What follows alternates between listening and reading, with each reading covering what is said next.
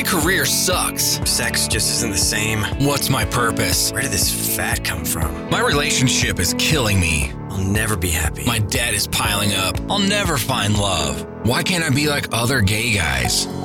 Hey guys, it's time to get a grip, stop whining, make a bold move, and do something amazing with your 40-plus gay life. Let's get to the show with your Tell It Like It Is host, Rick Clemens, who does his best to never act like a dick or a diva unless you act like one first. All right, so let's admit it, guys. Many of us as gay men grew up hiding and pretending to be something we are, but we were trying to fit in and be that person we were meant to be. And for many of us, that meant like, hey, we're just going to hide and, not let anybody see all this stuff that we're not supposed to let people see.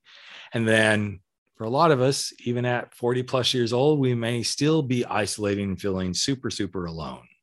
But we let success and pretending to be something that we're not cover it all up until that pain becomes so great.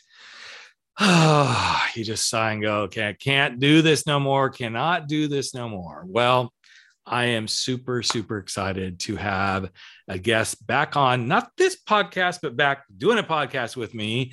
We did a podcast a few years ago and he's amazing. He's walked in similar shoes to mine. I don't know that we'd fit in the same size heels, but you never know. We haven't compared shoe sizes, but his name is Dr. Loren A. Olson. He is an MD, author, fun guy.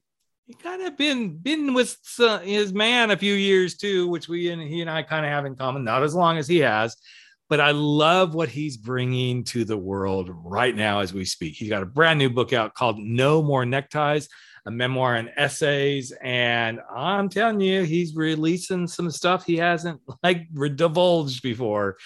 But from love and heartbreak to cheating and forgiveness to suicide and secrets, he's covering it all. In fact, he's the first to admit, he goes, yeah, I'm a big old gay queen.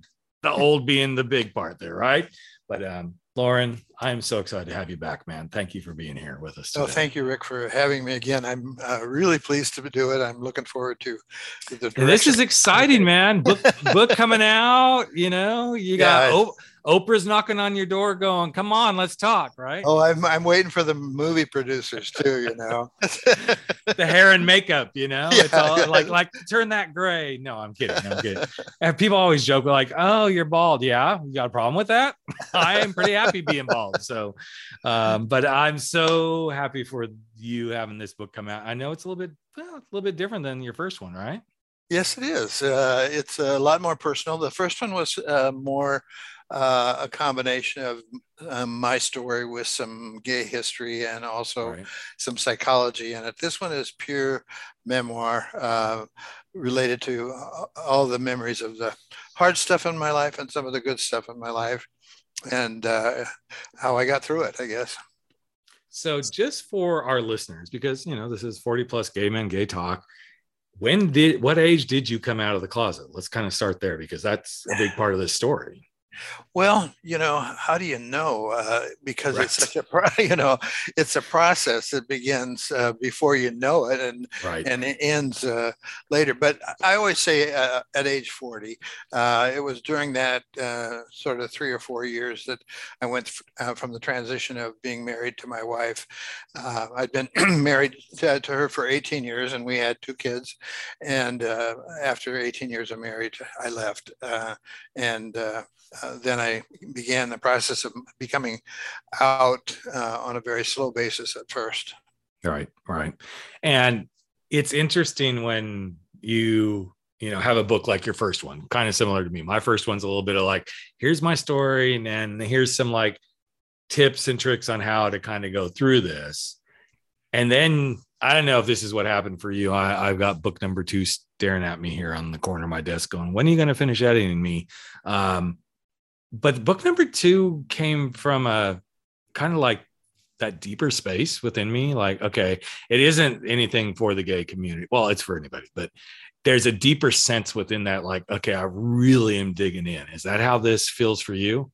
Yeah, it did. I think in the first book was really kind of to answer the question, how could I be so stupid not to know I was gay until I was 40? And this one is really does dig very deep into some areas of my life, which are quite personal. And I'm a little nervous about that because, as you know, when you write your story, but you're also telling a story of people you love, and Right. you worry about what their response is going to be to it. Yeah. And then depending on how things are in their world, and then their people, and suddenly this is just like the ripple effect. Like, okay, if I say something, I mean, I remember not long ago, well, it feels like ages ago because it was the year before COVID hit, that I was on a stage and I had done my talk numerous times. And this was a little bit different talk because it was a little more, I don't know, it was an entrepreneurial, like change the world type event. And I was using my coming out story as a metaphor for like coming out to have impact in the world and being who you are and showing up to what you're drawn to show up to and your passion, purpose, et cetera, et cetera. And I remember this woman coming up to me going, "Does your ex-wife know you talk about this stuff?" I'm like, "Yeah." "Oh, well, you're an asshole." I'm like, "Okay. Thank you very much. You're not the first to call me that." So, and it won't be the last. And you won't be the last, And, it's so interesting given where we're sitting in our world these days to see that, like, could we possibly like be starting to roll this back? And now maybe everybody will start to go, okay, I'm going to, like, the metaphor of your book, the necktie, like, okay, let's put the neckties back on and let's pretend to be something we're not. In your world, that was probably one of the biggest drivers of you really truly were like buttoned up, pretending to be something you're not, and showing up, doing the right things, right? Yes. And I think, you and I both know what that freedom is like when you finally get honest with yourself and with others, and you can explore that world that you have ignored for so long or buried for so long. And there's such a sense of peace and freedom that comes with that, that it is very frightening to think that we could go back to, having neckties that choke us again, like we had before. Right. And, I lived through the McCarthy era. I lived through all the HIV craziness, and it wouldn't take much to go back to that time. And it's very frightening in many ways. Yep. It's very frightening. And, there's days that I think about, okay, I'm going to say this without it sounding like, oh, I think I'm such a celebrity, or that you're such a celebrity, but we're pretty much publicly known. There isn't any getting around this, right? Yes. And it's the first time in all the years, because I'm like 500 and some episodes on Life Uncloseted, and this is episode 174 or something on this one. And it's like, my footprint is out there. It's not like taking over the world, but it's out there. And I'm like, there's no hiding for me. No. There is no hiding. So if we go backwards, I don't know where to go run, so to speak. Yeah. And I hope I don't have to, but those thoughts are definitely crossing my mind a little bit more these days than they used to. I think the thing that I find reassuring, though, Rick, is that in my day-to-day life, I don't run into any of that negativity. My friends all know they're not all gay friends. I have gay friends, straight friends. My family all knows. Everybody who knows me pretty much knows that I'm gay. And right. I hear none of that pushback from them. It's all really an attempt, I think, to divide us politically. Yep. And has nothing to do with whether or not we should have the rights we've gained and the freedoms that we enjoy. Right. So the reason I even started this podcast is I was well beyond my 40th year. And then suddenly I started having a lot of guys show up in my world that, like, I just can't seem to get my shit together, or I'm really struggling. I want to be in a relationship, or, oh my gosh, my career is a mess. And of course, the majority of these guys ended up being gay men. And then suddenly I'm like, okay, well, maybe I should start a podcast like that's for guys over 40. Now, when I hit 40, I was barely out of the closet. I mean, I had come out when I was 36, so I was a few years into it.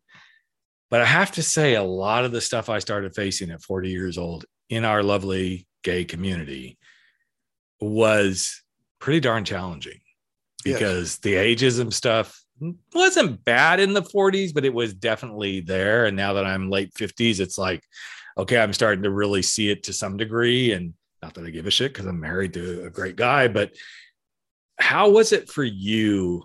Because you came out right at your 40s. So like, was there suddenly like this huge, I know there was the freedom and the sigh of relief, but was there anything at like 40 something you're like, oh, wow, do I actually even fit in this freaking community? Did you experience some of that? I think it was too new at that time to really think about it.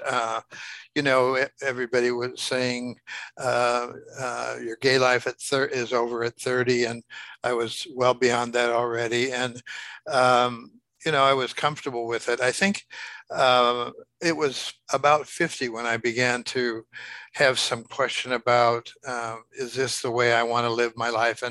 And part of that, Rick, was because there were beginning to be physical changes in my body. The masculine ideal that we have is this V-shaped body with muscles and stuff. And I was never like that, and I knew I wasn't like that ideal. And I was at a gay resort, and I was walking back to my room, and I've always been a big guy. And as I walked back to my room, this younger guy, good-looking guy, was passing me on the sidewalk. We were just meeting, and he put his finger right under my chin and slid it all the way down to my dick, and said, "Delicious." Well, I was stunned by that because I was an older man. I didn't think there was any possibility that because of my age and because of my weight that anybody would find me attractive at all. And we just kept walking past each other. But at first I thought, does he see what I see? And right. And the truth is he didn't. He saw something, and it brings up the issue of, why are we attracted to the people we're attracted to? And there is no universal definition for what turns us on. But everybody in the gay community, sometimes seems to think that. I'm like, really? Yeah. It's very interesting, to say the least. Yeah. And I know I just generalize, guys, so please don't throw daggers and send me hate mail, please. I'm using that more as, and I'm sure there's a lot of people listening that are like sitting there shaking their head going, yep, exactly. But on the other hand, another thing that I've discovered, Rick, is that there's a lot of very young, very hot, very athletic guys who are attracted to older men. And that was also part of that reckoning that came to me at that time, was to realize, and at first I didn't trust it. I thought it was just sort of a manipulation, or he wanted something from me, or something like that. But what I have found through the years is I get hit on more now than I did maybe when I was 40, just by, and these are young, very attractive, very successful men. And it shocked me. I didn't believe it, but it's real. It is. And it's interesting. That's all I mean, and we all do. I wish people would just realize we like what we like, and I have found myself throughout the years, I'm a big guy too. So of course, I think us big guys kind of look in the mirror and go, why would, why? Because I shouldn't say I'm not attracted to bigger guys, because I've noticed over the years, like, my tastes have shifted and changed and what I'm really into. And a hot muscle guy with nice abs and a nice ass and everything, I'm like, okay, that's nice. But then there's guys I'm really super attracted to that they've got a nice little, pooch tummy and furry little chest. And I'm like, I'll take that. There's something to play with there. The other ones, I'm like, am I going to break this as I strum down those abs? But it is an interesting thing to watch in general, because, I have heterosexual friends, and there's a couple of guys that I'm like, really, why are you with her? Because you're super hot. And I finally did have a conversation with one of my buddies, like, okay, you're really a dang hot guy. He knows that. I always say, like, I just go to bed at night thinking about you, man. He's like, shut up. Just shut up. I don't need to hear that, Rick. But I finally got to the point as a friend. I said, okay, I'm going to go somewhere with you, man. I'm going to ask a question and please don't beat me up. But I'm just curious, like, what attracted you to your wife? Because she's a big girl, like a big girl. And he goes, I just love her. I just can love her. Yeah. And there's not a lot of bullshit that goes around. He goes, I have friends who are like, they've got the trophy wife and they've got the great body and they both have the great bodies. And all they do is spend time working on their bodies and they don't have anything between them. He goes, I don't want that. Yeah. Yeah. I want something real. I understand exactly what you're saying. I think, there really is no one who has explained why we're attracted to each other and what that draws us together. And there are studies in animal kingdom about those kinds of things, but nothing in anything that I know anyhow tells us why we are attracted to certain people and not to others. But I think it's important for us all to realize that oftentimes we don't feel good about ourselves because we don't like the kind of person we're attracted to. We don't think we look like the person we're attracted to, and we measure ourselves by that standard or by the universal gay stereotype. And when we make that comparison, we don't fare very well, and that leads to a lot of people being dissatisfied with themselves. Well, and it's not just the universal gay standard. I mean, it's just the universal human standard. Like, this is what beauty is, and this is what's attractive, and I mean, we're surrounded by it daily. And of course, in the quote unquote midst of the pandemic, even though I realize we're not out of this thing yet, folks, but I started laughing like, oh, you know what? I feel so sorry because everybody on the fucking planet's getting fat. Yay, finally, But it is an interesting concept. And I know for me, like, as I was going through my coming out journey, which I hate even saying it that way. It's a continuing journey. We're always coming out, folks. It doesn't stop. It doesn't stop. But as I was really starting to work through that, this whole body image thing was huge. Yeah. And I see that more in my practice with gay men than between body image and, let's just say, material, perspectives of what you have or don't have. Oh my God. It's exhausting. And I hope none of my clients are listening, because you're not exhausting me. You're not exhausting me. Trust me. But it's just very interesting to see how those two things are the drivers. Right there. I think, one of the things that I was thinking about as I was thinking about talking with you is that, there are studies that show that the happiest people are over 50 years old. And I think that's generally true, because I agree. You reach a plateau professionally. You've gone about as far as you can go, maybe. At least there isn't too much more.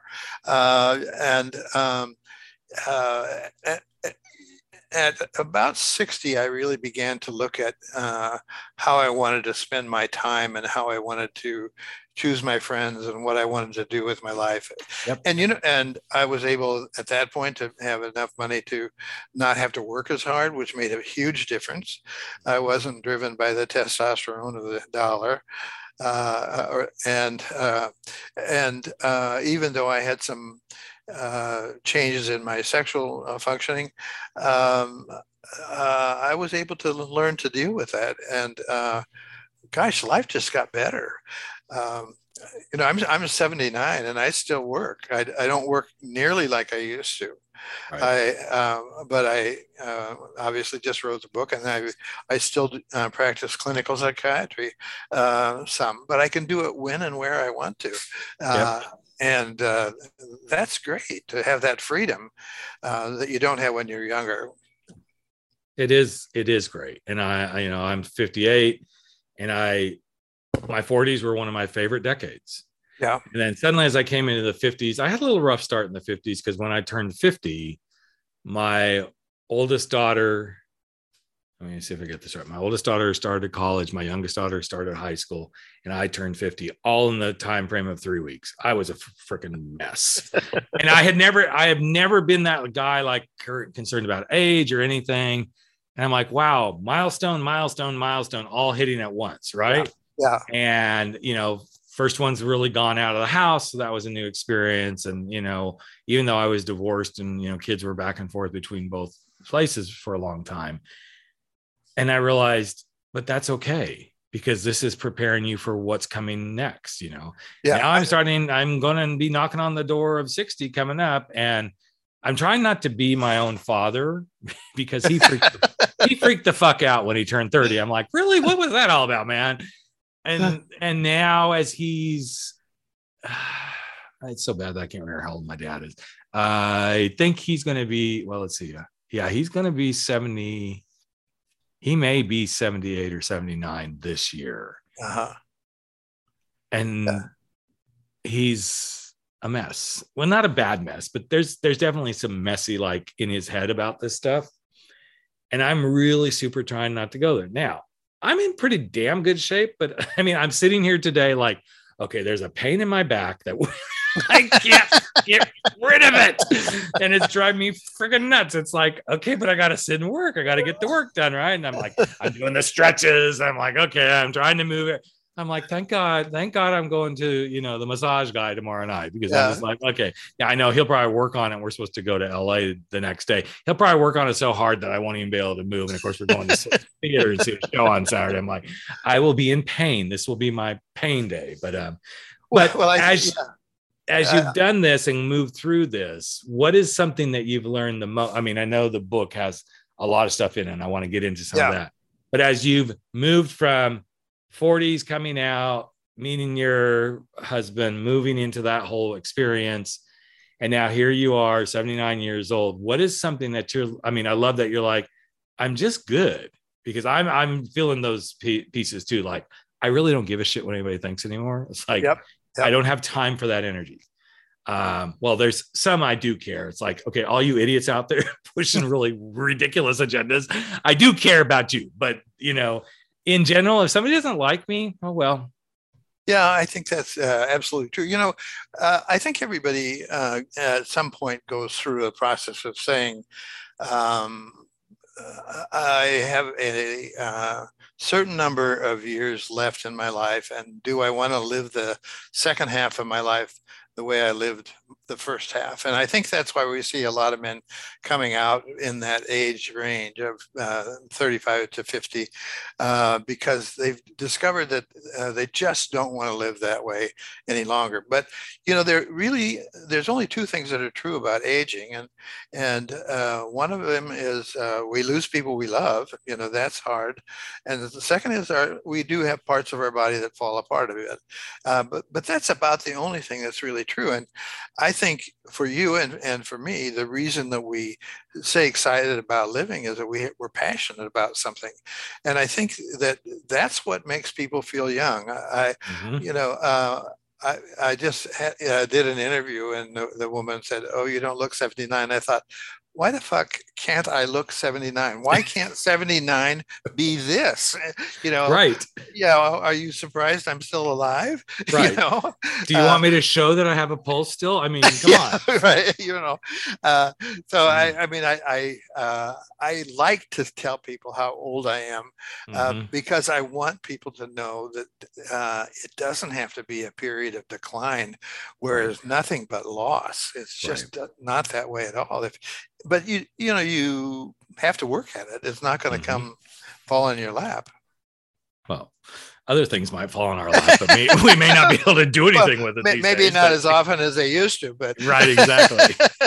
But you know, it's interesting because I go swim pretty consistently almost every day, if not every other day. I'm at the local swimming pool, not trying to pick up guys. Don't get that idea.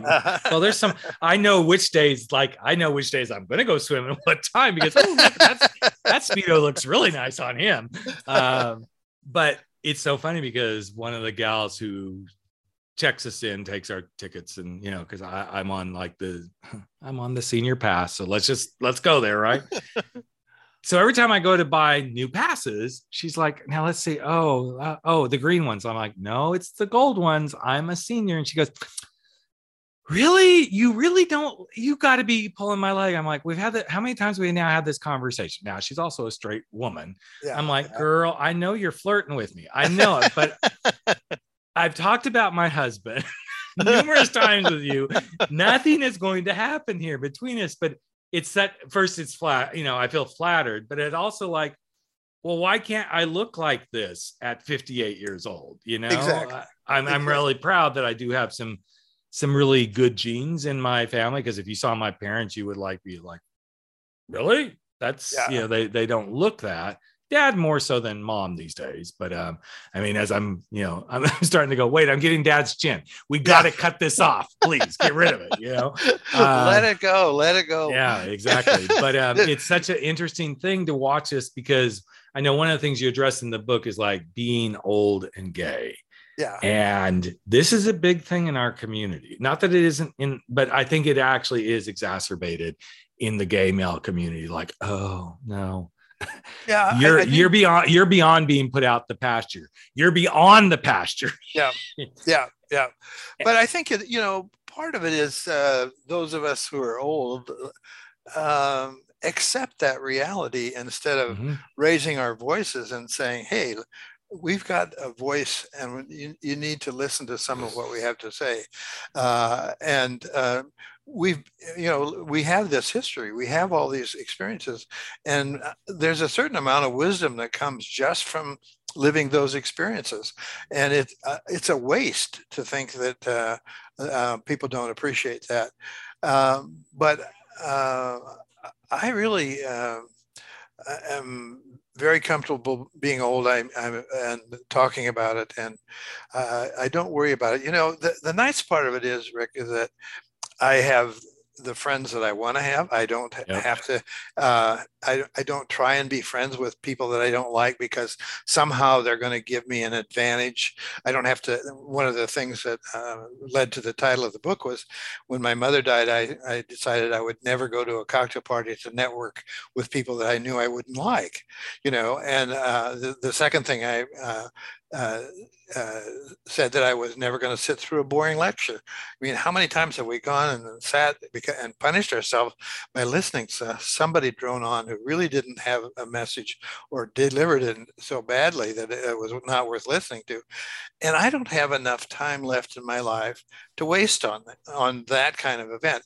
And that's where the No More Neckties came from. It was the 3 promises that I made to myself when my mother died, and that's really been a blessing to me, to focus on the friendships and the family that I love and I want to be with, and fuck it if they don't like it. Right, exactly.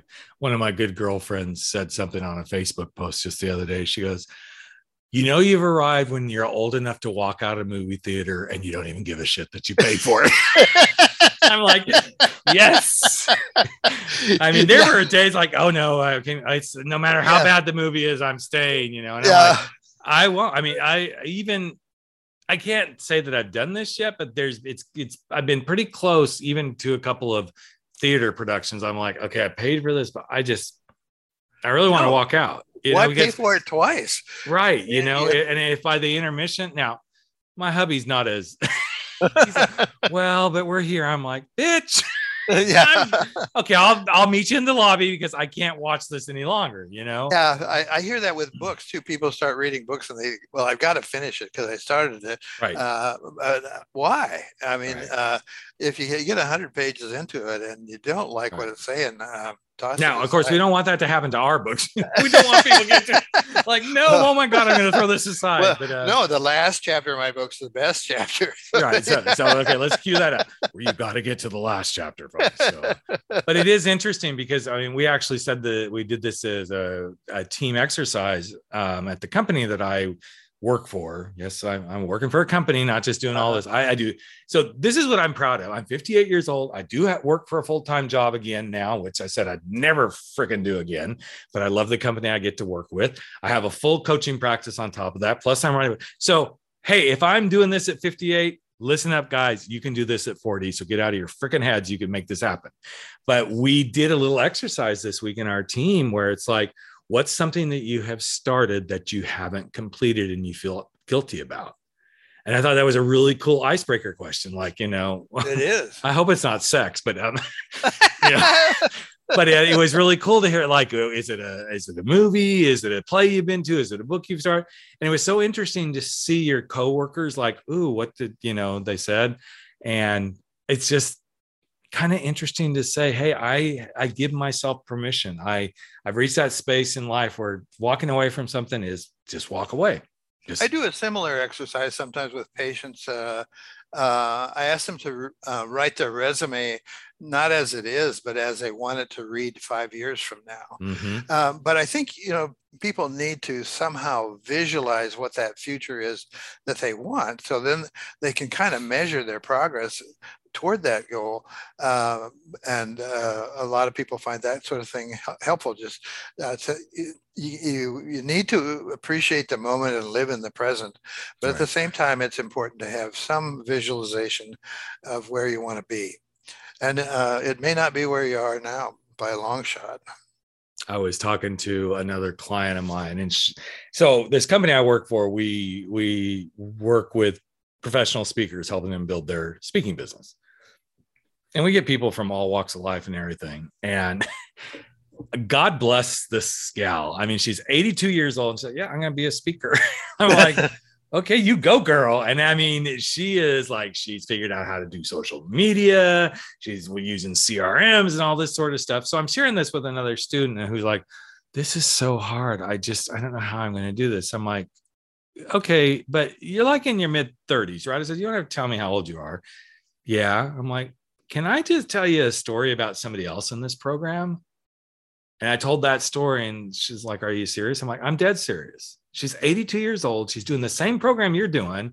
And she's not trying to slay the world, because all she wants to do is talk, to people about dementia and Alzheimer's. And she wants to do it virtually. And she's got her cushy little red recliner that she's going to sit in front of her camera and talk about this stuff. And she only cares if she makes 500 to maybe even $1,000 a month doing what she's doing. Yeah, even if she never gets there, she's got a sense that there's still something left in her life, that she has something meaningful to do and to give to others. And it'll keep her alive a lot longer, I think. So let's go to the place that I know you cover. There's a couple of places in the book that I know you cover, because a lot of the guys that are listening, they're in their early freaking 40s and like, oh my God, my sex drive. I'm like, bitch, shut the fuck up. Yeah. Or this body image stuff is preventing them. Like, who's going to want me? So what's something that you've learned? And I know you talk about this in the book to some degree, but what's something like you've discovered about yourself around your body image and sexuality that you're like, hey, at 79 years old, I'm good? Well, what I like to say is slow sex is the best sex, for one thing, and as you get older, slow sex is kind of the only sex you can have, maybe. But, for young men, oftentimes they stop making love when they start having sex. It's as soon as they insert that cock wherever they put it, they stop with all the other stuff that goes along with it. And I feel that, that it creates a lot of anxiety for a lot of men, because if they start having some difficulty with unpredictable erections or not being able to ejaculate or any of those things, then they really start to beat up on themselves, because they can't see sex in a broader context than just, erection, insertion, ejaculation, do it over again. That's kind of the baseline for a lot of men's thinking. And I see over and over that men of all ages don't understand the natural evolution of our sex life. And I have a handout on my website about that, to help people understand that there is a progression that goes on. But, the major thing to know is that our sex desire it persists until we die. We may have some trouble with erections. We may not ejaculate and shoot it over our shoulder. We may struggle with some of those things, but sexual desire and satisfaction can remain constant, even as old as I am. I may not have a sexual desire to the same level, but some people talk about being freed from the tyranny of testosterone, because you're always following your dick around, and there can be a kind of freedom that comes from that, with the idea. And I talked about these younger guys who are attracted to older men. Many of them really are attracted to older men because of that concept of cuddling, slow sex, lovemaking as a higher priority than ejaculation. That's kind of what they're drawn to sexually. And I think the other thing is that we can have a lot of fun having sex without ever ejaculating. I mean, I know that that's sort of the goalpost sort of thing, that everybody wants to get to, but sometimes you can't. Maybe it's prostate surgery. Maybe they have retrograde ejaculation, ejaculate into their bladder, and never see any evidence, and of it. But orgasms, Rick, are in our head. Yep. Not on our dick, and we have to have the mindset that we want to have a satisfying sexual relationship with ourselves and our partner as well. It's been, I don't know, 8, 9, not even 8 months ago. I had a kidney stone, which I'm prone to have, but I hadn't had one in like 10, 12, 14, something like that, 14 some odd years. Right. So of course we're on vacation. We're in Provincetown. I'm like, okay, of course, we're having a great time. And of course, Provincetown, we took the ferry from Boston, and suddenly I'm having this kidney stone. There isn't a freaking hospital around. Right.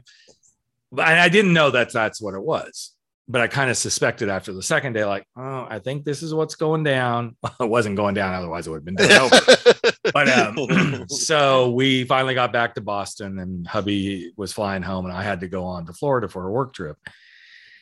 And so I got right into the hospital, went to the ER, Boston General or whatever it was. And they put me on, Flomax, Tamilson. And I'm like, okay, cool. Relief, right? I freaked the fuck out, because I'm like, well, I'm not going to see hubby for a whole week. And suddenly, like, after, 4 days of like, oh, we were on this fun, romantic, anniversary trip. And then I can't even do anything because I'm in pain, right? And of course, the whole time that I'm trying to figure out what's going on, I'm sleeping on the couch instead of in the bed. And so I'm like, well, maybe something's wrong here. And I'm trying to, jerk off and adjust. Nothing's happening. And of course, oh, wow. Okay. So get the medication, right? Mm-hmm. Nothing's happening. So of course, then I'm in my head going, oh, this is more than a kidney stone. I'm never going to ejaculate again, right? Yeah. Yeah. So for the 4 or 5 days I was traveling without hubby, I'm like a little teenager in my bedroom at night. Like, of okay, course. come on. Of course. Just prove to me that. Yeah. So then I get back, and I was back home for about a week and a half before I went to see my urologist. And I'm like, okay, so what's going on, doc? Well, no, the stone's there, but it looks like it's moved, and there's another one. I'm like, don't tell me there's another one. Because it's not very big. And I said, but here's the thing. I said, here's what's happening. He goes, well, of course that's what's happening. You're on this medication that doesn't help you do that. I'm like, well, it would have been nice if somebody would have, but I was all up in my head, and I'm going, Rick, you said you weren't going to be this guy. As you age, you're going to get really comfortable with this. Yeah. Now, which is interesting, because what I have gotten super comfortable with is not having to fuck. Like, I enjoy it every once in a while, but man, I just let's just like wrap those arms around. Let's like stroke. Let's just kiss. Like, to me, it's okay. Yeah. There's nothing like a really good fuck, but yeah. Sometimes I'm just like, that's a whole lot of work too. Can we just do this? I mean, it really is. It takes time, and we often don't set enough time for that activity. It's like one of the stories I tell is that I blew out my knee having sex, and and people will say, "Oh yeah, I wish I'd have sex like that sometime." I'd say, "No, you don't." No, you don't. It was ordinary sex. It was routine sex. It made me feel like my body was falling apart. And another thing I talk about sometimes, Rick, is that we talk about sexual performance. And I think that is an absurd word to use. Why do we think of it as performance? And it should be sexual pleasure that we're looking for, not a performance. And I see these young guys who come in and they talk about having difficulty, and they're struggling maybe with some erectile dysfunction, and what they tend to do is to try and fuck faster to get there quicker, which is absolutely the wrong thing to do. Mm-hmm. You really need to back away from it, go back to lovemaking, enjoying the pleasure of each other's body, taking the pressure off. But they tend to really want to prove themselves, and the harder they work at it, the less fun it becomes, and the more difficulty they have. And then it sets in this whole thing inside your head. I'm losing it. I'm never going to be able to do this again. And it becomes a vicious cycle. But again, back to our lovely little gay community, so many guys learn everything they learn about gay sex through gay porn. And all it is just fuck, and it's like, shove the cock in the ass, shove the cock down the throat, and, get off and boom, done. So suddenly here we become conditioned to do this, right? And then you go and ask yourself, why then do we get so upset when suddenly I can't do this sexual performance thing? I'm supposed to be able to do this. Really? Yeah.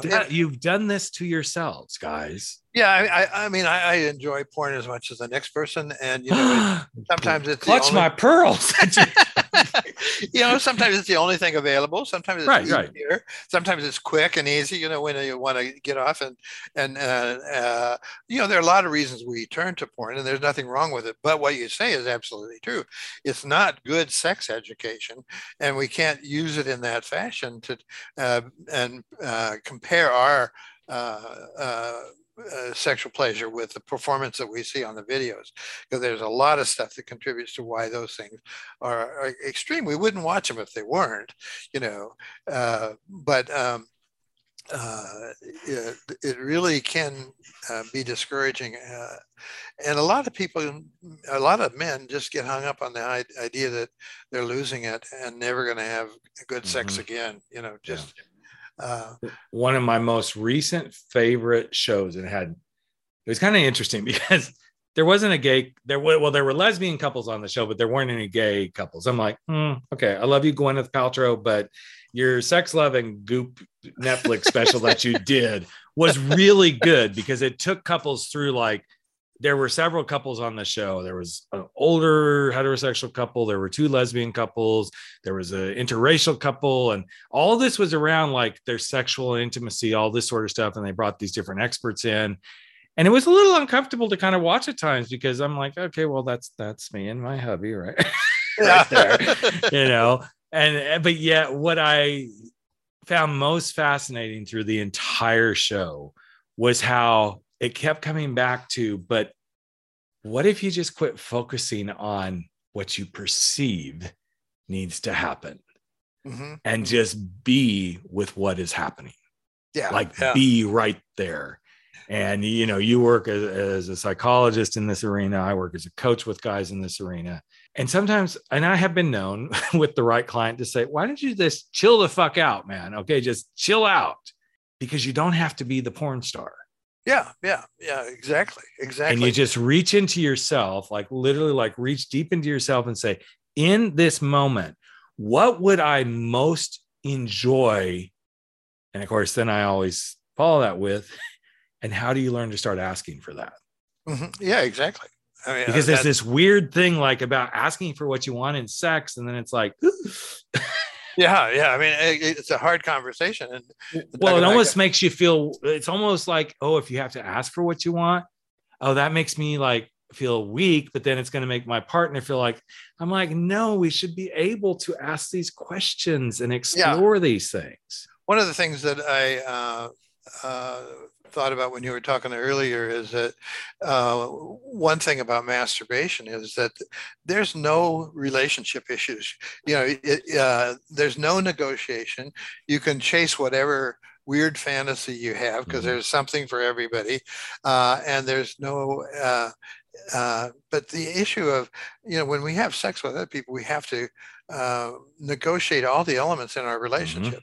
And when we don't talk about the hard stuff that you're talking about in our sexual desires, it pulls us apart. We turn away from each other, and we turn to maybe using porn as a way of satisfying those urges.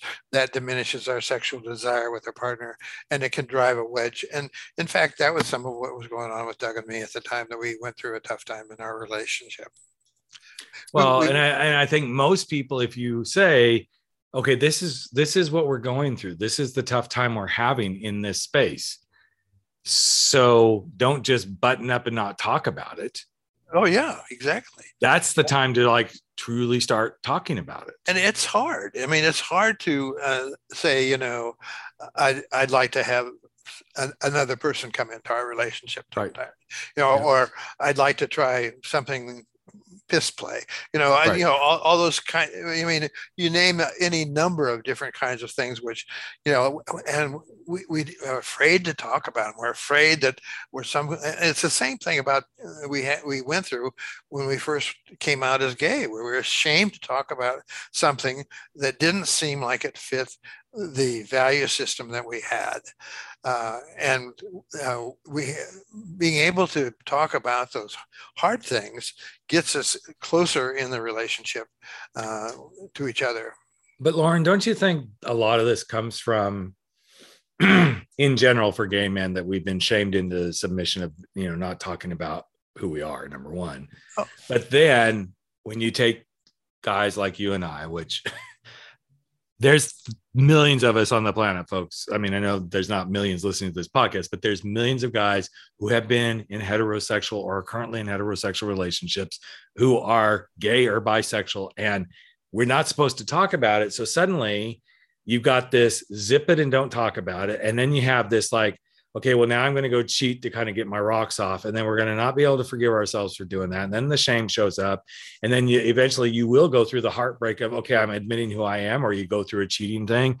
And suddenly, and I know you talk about this in the new book too, like this cheating, forgiveness, love, and heartbreak, and all this stuff happens. And unfortunately, sometimes it pushes you to the brink too. Like, it's just like, let's just exit stage left and be done. Yeah, but the secrets in, and I think you're going to probably agree with me on this because I paid you $100 to agree with everything I say today, is that secret thing.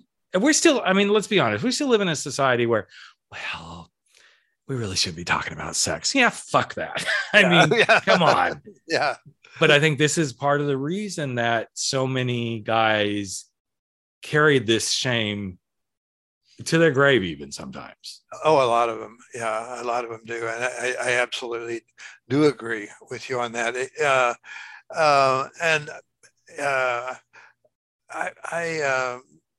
One of the reasons I got pretty explicit in the book about some of my own experiences was for that very reason, to help people that might feel isolated and alone know that maybe what they're going through, it may not be exactly the same thing, but there is somebody else who struggled with some of these things as well. And so I put it out there, and we'll see what happens. Well, Oprah's knocking on your door already. So, I mean... With the first book, I did get a call from Oprah, her producer, and then they called me back and said, we've gone a different direction. But I was so excited when I got that call that I told my secretary, I said, I got to leave the office. I just need to go out and get some space. And I came back, and that night when I left for work, which was like 4 hours later, I had left my car running all the 4 hours. So at that time, awesome. That was kind of everybody's dream. And, I have more modest hopes at this time. I just hope that it touches the lives of a few people, and I can hear from them, and they'll spur me to write some more. I know we have gotten to know each other from afar, and every time we get to talk, I just enjoy every conversation, and I know you're going to touch lives again. Since touching yourself doesn't really do anything these days, so might as well touch lives, right? Oh, I wouldn't go along with you there. I agree. It's so funny because, like, you know, I've had a few people like, really, you're still having sex? I'm like, shut the fuck up, you know? I mean, it may look like I'm getting there, but you know, everything still functions, and it's going to function probably for a good long time. In fact, it's interesting because I was just having a conversation with a heterosexual buddy of mine. We're close. Actually, he's younger than me, and he's a big guy. I mean, he's bigger than I am. And so we were kind of having a couple of drinks, and then finally he's like, I was starting to share like some stuff with him about, you know, gay men and everything. He's like, wow. And he's like, you know, those days have passed for me of even being interested in sex. I'm like, what? What? Really? Like, really? Like, and there, but here's what I do know. There's a lot of body image issues with him because he's big. He's a big man. Yeah. And so, of course, he's saying all this. And I said, so let me just give you one more insight to a gay man. I said, all I need to do is take you with me to Bear Week in Palm Springs. And honey, you'll be getting laid like 24/7. He's like, are you serious? I'm like, you would be. Because I said, you're a big strapping man. And I kind of saw him like kind of sit up a little bit taller. And like, I'm like, oh, I may have sparked something there, but it is so interesting, and I'm so just again so happy that you put this book out and that you're going a little more raw and real. You know, it's not that we need to. I had somebody once say to me, "Why did you have to go so raw and real?" I'm like, I didn't. I just did. That's all I did. It wasn't like, oh, I'm going to do this for the shock value. There's a compelling reason this is my personal perspective. There's a compelling reason that some of us feel comfortable enough to put it out there and put it on the line. Mm-hmm. I'm not doing it for like, oh, look at me. I'm putting it out there because somebody somewhere needs to hear this. Yeah. I don't even care if it's just one person. I don't even care if today only one person, well, I do kind of care more than one person listens to our podcast today. But even if only one person did listen to it and they're like, wow, I feel so much better. Yeah. Because now I realize I'm not alone. Yeah. I am not by myself. I feel so bad for those men who feel alone. And my heart really goes out to them because I know that feeling. I know what that was like. Yeah. When we lived and we shut off part of who we were because we were so afraid of being exposed. And we censored every thought, everything we said. We censored all of our behavior. We wouldn't laugh at some jokes. You know, we really were only half a person in a sense. And the freedom that you can have to live authentically and be who you are and say, fuck it, if you don't like it, you know, that's a great sense of freedom and peace. I was just, and I think this story will bring that freedom, peace into a good place to wrap up here. I was on a flight back from the lovely state of Texas, and I got on my flight home and I live in a small regional town, so smaller plane, not tiny, but smaller, and maybe no more than 100 passengers, and only 2 flight attendants. And as soon as I came on, I'm like, oh, this one is definitely gender nonconforming. Strikingly beautiful being, male, but I'm going to say being. Manicured French nails, beautiful facial structure, makeup, but not a lot, small, twinky body, but just beautiful, you know. The uniform was pantsuit with a vest, but was wearing the low heels, you know, uniform standard. And then got on the mic to do and it's definitely a male voice. Yeah. And all through that entire flight, I watched them, because I'm going to assume them just because of how they presented, like owning who they were. Mm-hmm. And I thought, balls or no balls, because I couldn't, you know, who knows? I definitely was like, okay, this can sound really perverted. I'm like, I wonder, I'm looking as I kept walking by going, and I thought, to have the beautiful freedom and balls to be in that kind of a public space in this tiny little tube flying through the sky and being fully who you are. Yep. Was amazing to see. And so as I got off the plane, and they and I kept, they would see me like looking at them and checking them out and everything. Not because I wanted to jump their bones, but they were very beautiful. Yeah. As I walked out the door, I said, thank you. And thank you for being fully free to be who you are. Yeah. And they just like, I mean, I think they knew, they could tell by the way I kept kind of looking and checking them out.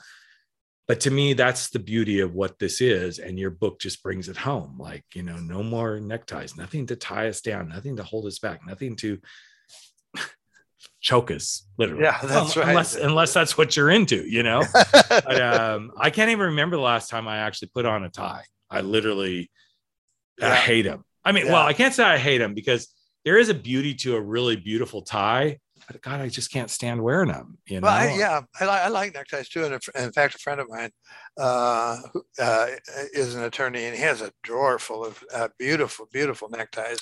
Now, what are you doing, like scurrying through your friends' drawers? I'm just telling you. No, it was a picture. It was a picture. But I said, well, I don't have a necktie. And he said, well, you have to have one for funerals, don't you? And I said, no, I don't. I don't wear them. I wear. I don't even have a suit. If it's a jeans, if it's a friend, I wear jeans. Yep. If it's a family, I might dress up a little more, but I'm not going to wear a necktie. And I said, I'm going to be cremated. I don't have to wear a tie into the furnace, right. So there's, I have no reason to have one. And, but again, it goes back to the whole idea of that it's so freeing to be able to say, fuck it, I don't care. Take it or leave it. If you leave it, that's tough. I hope somebody walks away from this conversation feeling like they can say, fuck it, I don't care. I do too. Because I respect you so much, man. And I love these conversations we've been able to have, even though we do them now once every decade, but but we'll do another one when one of us comes out with another book. Yeah, exactly. But whoever's listening, because I really do love you, Loren. I had kind of gone away from doing this much, but I want to give somebody a copy of your book. So whoever emails me, and guys, I know I say this all the time. If you've already gotten a book, please let somebody else get a book. Okay. I mean, I love that you want books, but this one, I definitely would encourage all of you. It's called No More Neckties. You can get it on Amazon. It's on the way out the doors right now. And I wish you nothing but success. But if you want one of his books, please email me at rick@rickclemens.com and I will get it sent to you on my dime, because I want to help you get this out in the world, man. So, thanks so much, Rick. I appreciate that a lot. Okay. So now that $100 I gave you owe it back to me. But anyway, so thanks again, Loren, so much. I so appreciate our conversations, and I can't wait to see where all this goes for you. And hopefully it is a raging success. So yeah, if it sells a few books and people are touched by it, that's enough for me. Oh, that's awesome. Well, thanks again, my friend. Thank you. That's a wrap for 40 Plus. Gay men, gay talk, where size doesn't matter. We drop our bullshit, get over our screwed up fears, make bold moves, and live life without apologies. Don't forget to join us on Facebook at 40 Plus, Gay Men, Gay Talk, where the conversations continue.